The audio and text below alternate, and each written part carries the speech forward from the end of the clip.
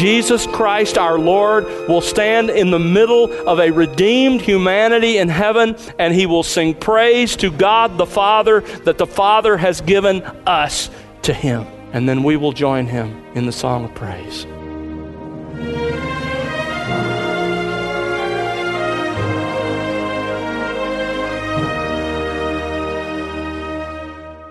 Welcome to The Word Unleashed with Tom Pennington. Tom is pastor-teacher at Countryside Bible Church in Southlake, Texas. I'm Bill Wright, and today Tom continues his current series with part 2 of The Holy Spirit's Influence. What does it mean to be under the influence of the Holy Spirit? And what are the 3 primary results or consequences in the life of such a person? If the Spirit is controlling your life, there will be effects. Last time we began to explore one of those results, having a love for God-centered music. And today you'll learn why music occupies such a critical role in the life of a believer, and how all singing and praise existed before the creation of the world. Let's join Tom now as we discover more from God's Word here on The Word Unleashed.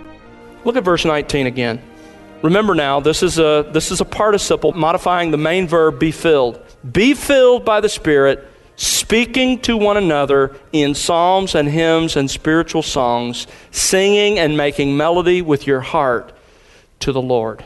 Now, I don't know about you, but the first question that comes to my mind when I read that verse is why? Why is it? Why would love for God-centered music, both individually and corporately, be the first result of being filled by the Spirit? Well, remember, the Spirit fills us with what? A rich knowledge of His Word.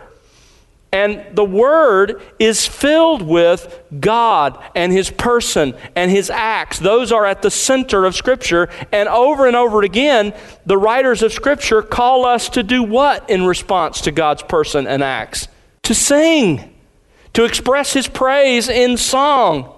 So when the Spirit fills us with the Word, or when, as Colossians says, the Word dwells richly within us, our souls break out into song. Songs of praise that celebrate our great God, and you can't help it.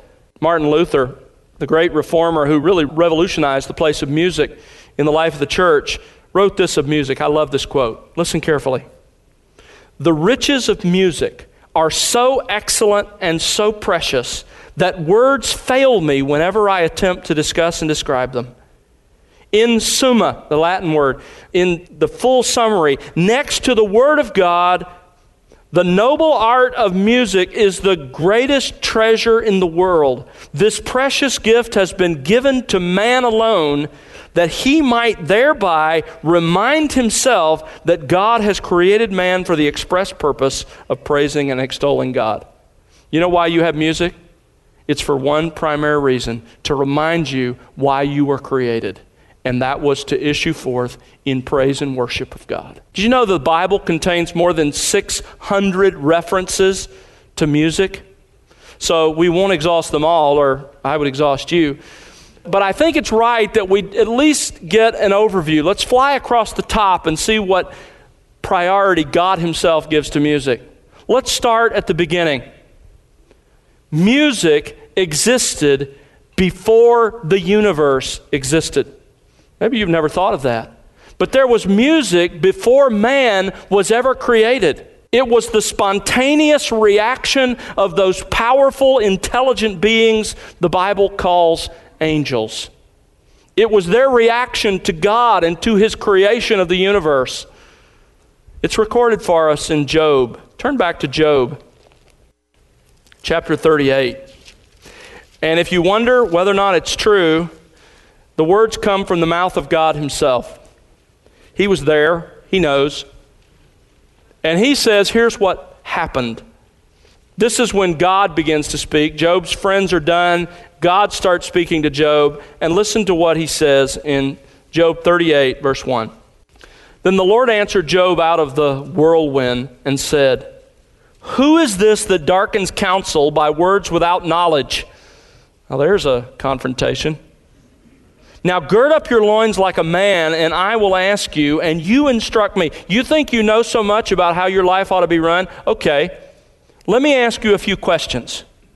Where were you when I laid the foundation of the earth? Tell me if you have understanding. God now takes Job back to the creation, to the foundation of the universe itself and the earth. Verse 5, who set its measurements, since you know? Or who stretched the line on it? On what were its bases sunk? Or who laid its cornerstone? God is using language here of an ancient building, and he's saying, listen, you know how to build a building. You do all of this. I didn't do any of that. So how did I do it? Who laid its cornerstone? Now notice verse 7. At that time, at the creation of the universe, the forming of the earth, notice what God says happened. That's when the morning stars sang together and all the sons of God shouted for joy. He said, were you there when that happened? God says it's happened. Now, if I had time, I'd take you back to Job 1, show you that sons of God here is clearly a reference to angelic beings. God is saying, listen, Job, when I made all of this, the angels surrounded me and they sang, and where were you? The point is, music was a part of the expression of the angels' worship of God when God was still making the universe. He had made the angels sometime before that, and they can't help themselves, but when they see what God is doing, they burst out into song. It wasn't long before music left the angelic realm and invaded human history. Moses describes the beginning of human music back in the first book of the Bible. Turn back to Genesis chapter 4. Genesis 4 is a fascinating passage that describes two civilizations or two societies, the origin of human society, and there were two of them. One from the godly line of Seth at the very end of Genesis 5, the other from the ungodly line of Cain. But even in that wicked family of Cain who'd killed his brother, you see God's common grace because God begins to allow them to utilize certain gifts, the gifts of metalworking, and in verse 21, the gift of music. One of Cain's descendants was named Jubal, verse 21, and he was the father of all those who play the lyre and the pipe. Here is the human father of music. One of Cain's descendants was enabled to put music together, to make instruments, to express music as an expression of God's common grace to all of us. The reason we have music is because God allowed it to be discovered in this wicked, ungodly family of Cain. But soon music becomes a part of the godly line as well. Although there's no direct mention in Genesis of music being sung to the praise of God, the events of Job occurred during the patriarchal period, during the time of Abraham, Isaac, and Jacob.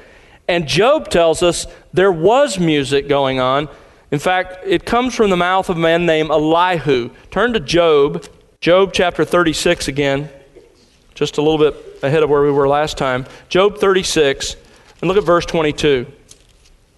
Elihu, the only one of Job's friends that God doesn't censure, he says this to Job. Verse 22, Job 36. Behold, God is exalted in his power. Who is a teacher like him? Who has appointed him his way? And who has said, you've done wrong? Now watch verse 24.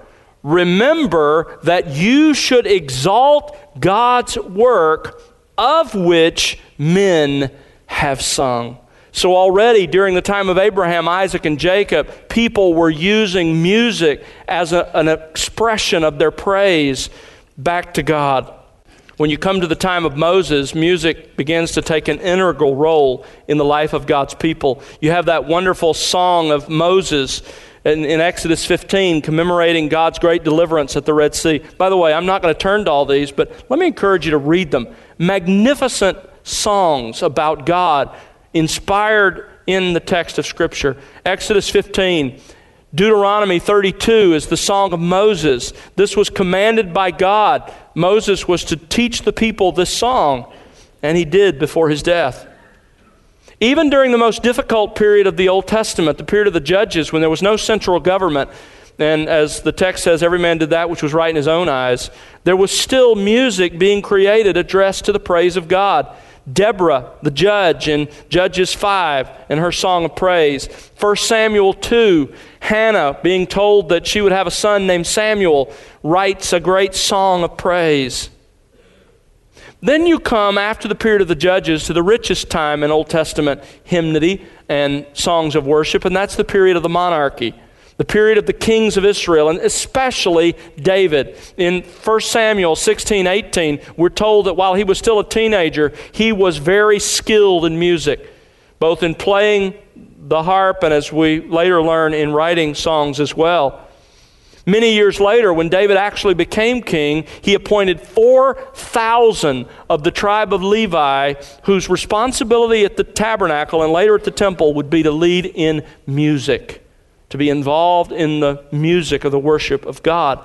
David wrote 74 of the songs, or psalms as we call them, in the collection of Israel's songbook. And many of the psalms, whether they were written by God or not, call us, God's people, to sing. More than 100 times in the Psalms, we are commanded to sing to God. Look at Psalm 5. Remember now, the book of Psalms was written as an expression of a pattern of worship. You want to know how to relate to God? Here's how you relate to God. And notice how often we're told to do it in song. Psalm 5, verse 11. But let all who take refuge in you, O God, be glad. Let them always sing for joy, and may you shelter them, that those who love your name may exult in you. Psalm 33, verse 1.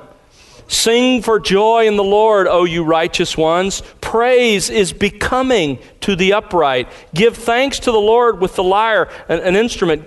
Sing praises to him with a harp of 10 strings. Sing to him a new song. Play skillfully with a shout of joy. For the word of the Lord is upright, and all his work is done in faithfulness. Sing your praise to God. Psalm 69 is a very interesting one because it shows just how important this issue of singing is. Psalm 69, notice verse 30. I will praise the name of God with song and magnify him with thanksgiving. And watch verse 31. And it will please the Lord better than an ox or a young bull with horns and hooves. In other words, God will be more pleased with the sacrifice of my praise in song than with my taking and offering a sacrificial animal. Psalm 92, verse 1, it is good to give thanks to the Lord and to sing praises to your name, O Most High, to declare your unfailing love in the morning and your faithfulness by night, with the 10-string lute and with the harp, with resounding music upon the lyre. For you, O Lord, have made me glad by what you've done. I will sing for joy at the work of your hands. Psalm 96, verse 1, sing to the Lord a new song. Sing to the Lord all the earth. Sing to the Lord. Bless his name. Proclaim good tidings of his salvation from day to day. Psalm 98. And again, I hope you're beginning to feel the weight of this. These are just a few examples of more than 100. Psalm 98, verse 1, oh, sing to the Lord a new song, for he has done wonderful things. His right hand and his holy arm have gained the victory for him. He's made known his salvation. The familiar Psalm 100, verse 2, says, when you come before the Lord, come before him with joyful singing. Psalm 135, just a couple more references. Psalm 135, verse 3. Praise the Lord, for the Lord is good. Sing praises to his name, for it is lovely. And then he says, why? Verse 4, because of his sovereign election. For the Lord has chosen Jacob for himself, Israel for his own possession. Sing to God because he's sovereignly chosen you. Psalm 147. We read this morning, verse 1, praise the Lord, for it is good to sing praises to our God, for it is pleasant and praise is becoming. This is how it ought to be. This is how God's people ought to express themselves. Psalm 149, verse 1, praise the Lord, sing to the Lord a new song, and his praise in the congregation of the godly ones. Verse 5, let the godly ones exult in glory, let them sing for joy, not only publicly in the congregation, but for joy on their beds. Privately, let music be an expression of your praise to God.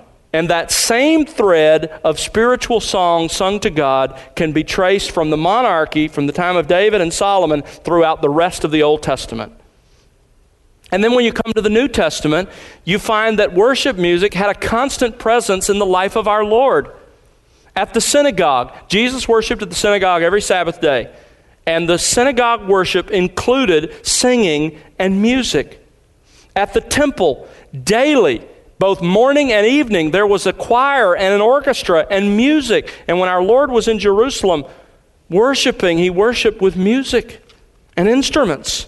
At the celebration of the feasts, including the Last Supper, you remember Matthew tells us, as does Mark, that after they'd completed the Last Supper, what we call the Lord's table, after singing a hymn, they went out to the Mount of Olives. And those are just examples from the life of our Lord. Remember, our Lord perfectly obeyed the Old Testament. And we just read dozens of commands to sing, more than 100 in the Psalms alone.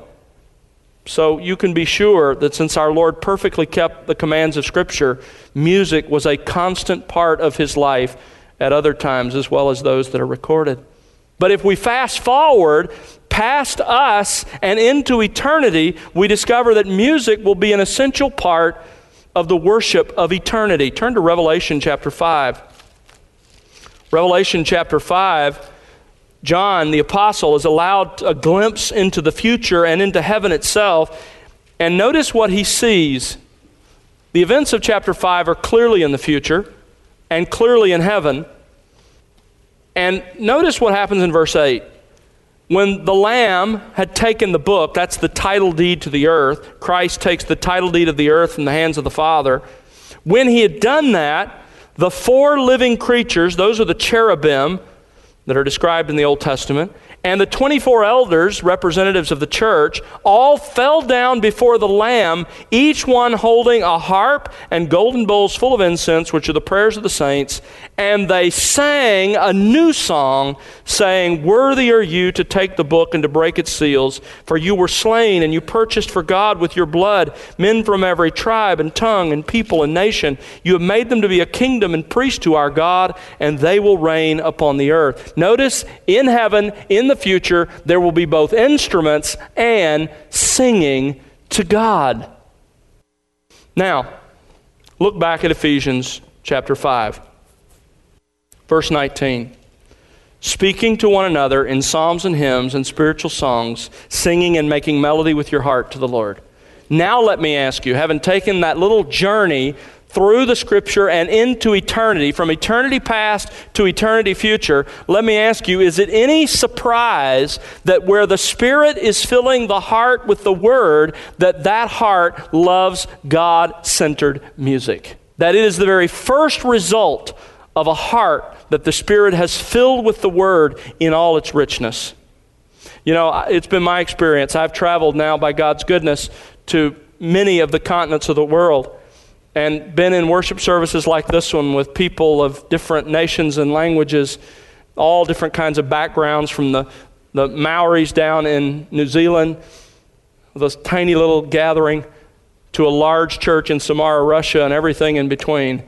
And I can tell you that wherever I've traveled, whatever the conditions, however large or small the congregation, Christians who are under the influence of the Spirit love music that focuses on their God. They love to sing His praises. Let me just ask you very personally and directly, do you love God-centered music? Do you find yourself singing praise to God privately and personally when you're alone? Do you enjoy singing with the people of God? Is music that expresses praise to God a crucial part of your life? If not, this is a spiritual diagnostic. This is like a warning light on the dashboard of your soul. If you're not experiencing that love of God-centered music in your life privately and corporately when we join together, then you are not permitting or allowing the Spirit to fill you with the Word in all wisdom. Because where that happens, this is the first effect. The very first result of being filled by the Spirit is a love for God-centered music. But the question comes to my mind, why? Why does music occupy such a crucial role in the universe?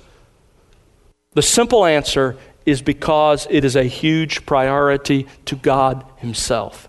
You see, the angels didn't originate music, God did.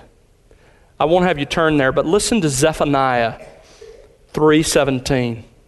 God is said to rejoice over His people, over those whom He has chosen to Himself. And listen to how He rejoices. The Lord your God is in your midst, a victorious warrior. He will exult over you with joy. He will be quiet in His love. And then the Hebrew text actually says this: He will rejoice over you with loud singing. God sings. But let's make it very personal. Turn to Hebrews as we finish our time together. Hebrews chapter 2. As the writer of Hebrews describes what Christ has done for us, he says this in verse 11, Hebrews 2:11.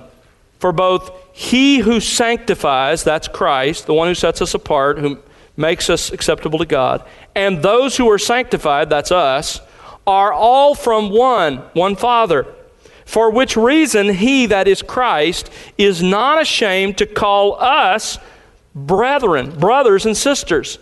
And then he quotes verse 12 from Psalm 22. Psalm 22 is a messianic psalm. It is quoted often in the Gospels of Christ. And notice what Christ says. This is Christ talking now to the Father. Verse 12.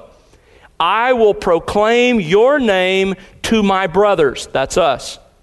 In the midst of the congregation, I, Christ, will sing your Father praise. You know what's going on here? Jesus Himself will lead us in praise of the Father in eternity. Verse 13 explains the reason for His praise. Behold the children whom God has given to me.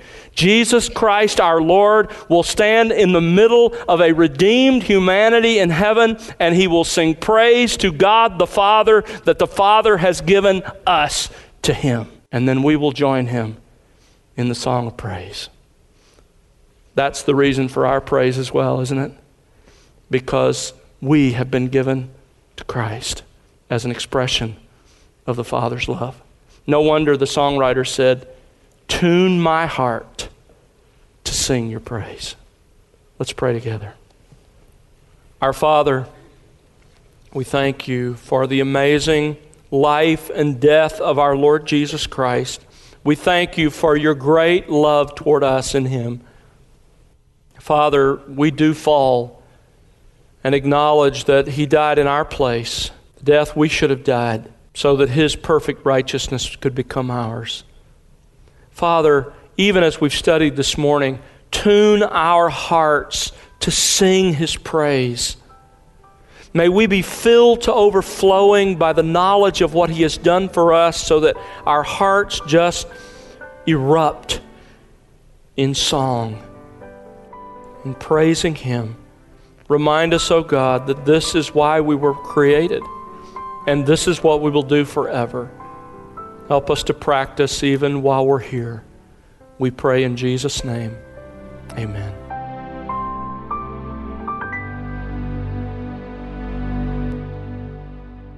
That's Tom Pennington here on The Word Unleashed with part 2 of his current series, The Holy Spirit's Influence. Tom will bring you part 3 on our next broadcast as he once again brings us to God's Word. And now here again is Tom with a closing thought. Tom? Well, as we're learning, music has such a crucial role in the life on this planet. There was music before God created the world. Music permeates the life of the people of God now, and we will sing in eternity. And so we're really tuning our voices, if you will, to sing the praise of God here. It's such an important part of our worship. It's not all that worship is, but it's a crucial part.